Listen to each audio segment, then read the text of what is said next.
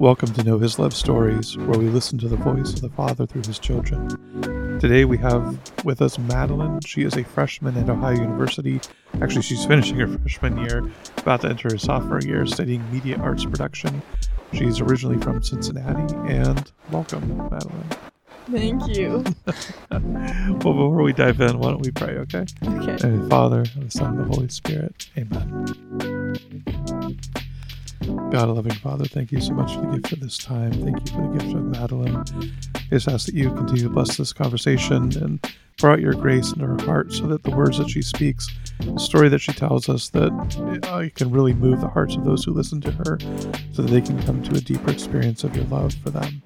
We ask this through Jesus Christ our Lord. Amen. And the Father, and of the Son, and of the Holy Spirit. Amen.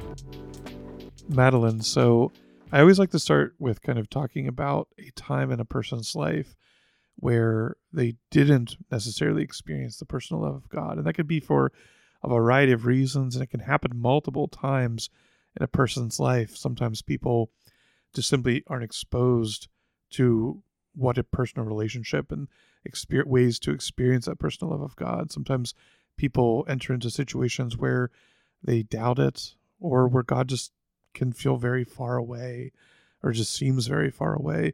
Could we just talk to me about a time in your life where that seemed to be the case, where God didn't seem very close for whatever reason, and talk to me about that situation. I have always grown up in a family where God's love is constantly talked about and shown from family member to family member, and I've never really felt desolated when within that family setting, and I've always felt the love poured out. And I think that for the first time ever, it was when I began to doubt my own love for myself, or the worthiness of being loved by like friends or peers in like high school, is when I kind of not necessarily doubted that God loved me, but that I was worthy of being loved by someone else who God had created to love other people. Or even just worthy of my own love for myself. And I feel like I've struggled in and out of that since high school.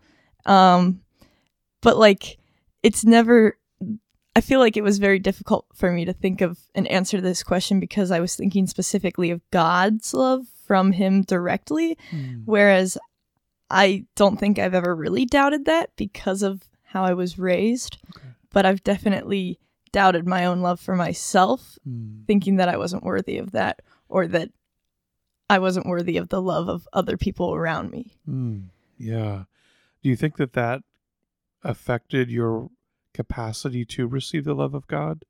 I think it did, because I definitely correlate the times when I didn't love myself as much or didn't feel the love of others as much with times of desolation in prayer, or as in times of when I didn't necessarily reach out to God as much when I was struggling with things, and I would try to find more of a distraction in my life. Not necessarily a bad distraction, but just trying to fill any lack of relationship with people on earth with a relationship with things or different forms of media, and then not necessarily turn to a relationship with God before anything else.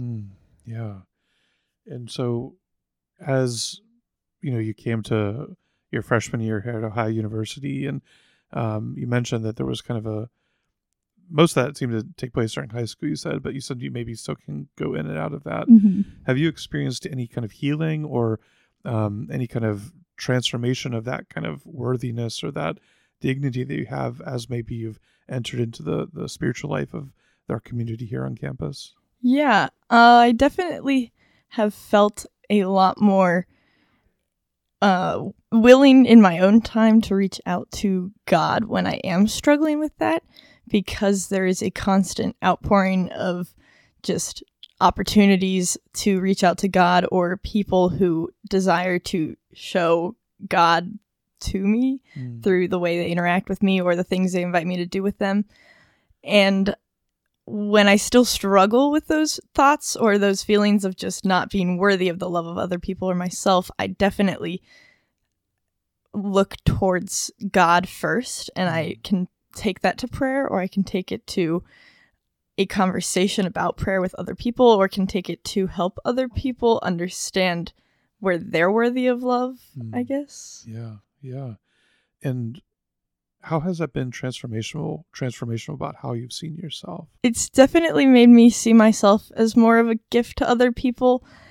I know that recently we've talked a lot in our community here about just how being a follower of God and seeing who God is makes us more attractive or beautiful or just more of a light to other people.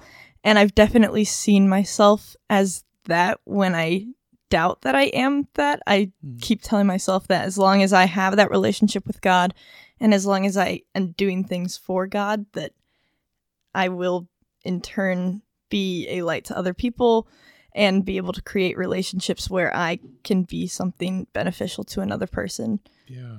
What kind of habits or practices do you think are beneficial in helping root you in that identity and in that light and in that love of God? I think something that's helped me a lot is I heard someone say once that you should consecrate everything you do to God, consecrate before, during, and after. And ever since I've heard that saying, just no matter what it is, whether it's simply brushing my teeth in the morning or like actually doing my homework or focusing on studying, to just consecrate that to God and to give that to Him. And I believe that it's made me be able to do my work or just be who I am as someone who is a follower of God, a child of God that is just more of a light to other people or a light within that project. Beautiful. And yeah, as that title, that child of God, that beloved daughter of God, you're really able to claim that at your baptism. But what does that mean to you? And how is that title, being that beloved daughter of God, that beloved child of God, how has that grown through your time as you've developed your relationship with Him? I used to feel like Jesus or God was just a feeling of joy and consolation, and I never really took Him to be a father or a brother or a friend. I treated it like it was a feeling, or treated faith or a good moment within faith like a singular God moment that I couldn't necessarily return to, or that I just would look back on for the rest of my life. And I feel like growing in my daughterhood, I've actually taken it to be that Jesus is not just a feeling and that He's way more than that He's actually constantly there, whether I feel it or not, and that I have that worthiness in Him because I know that He's there constantly. Beautiful. Yeah, and so God the Father, then God the Son Jesus, then God the Holy Spirit, they love you. They have a capacity for personal relationship with you. And they want to love you personally, and they want to love you in ways that really resonate with how they've made you. And so, yeah, I guess, what are some of the ways or what is your favorite way even that you recognize, like, oh, wow, like I'm really being loved by God through this or that? I really love having conversations about doubt within faith with other people. I think that is one of my favorite ways to see just not only myself, but those around me as the children of God, and see their own personhood within God's family, you could say, because even though having doubt is such a painful thing for someone to experience that, I think having conversations about that is such a beautiful thing, because it doesn't just hopefully open the eyes of the person who is having doubt, but it also helps develop reasoning for what I believe and helps me to understand why I believe something and understand why I feel such a conviction for being a believer of God. Beautiful. And yeah, as we kind of wrap up, I always like to hear from the people that are sharing their stories any words of encouragement based off of your own experiences of, like you mentioned in high school, just, questioning if you're lovable by other people or things. And there are definitely other people that resonate with that. What advice or what encouragement would you give to someone who might be struggling with knowing God's love, with whether because of doubt or with circumstances in their lives or just not being exposed to it. What encouragement would you give them? In high school, I had a friend who reached out to me saying, she genuinely said, "I don't understand why you're so happy compared to my other friends."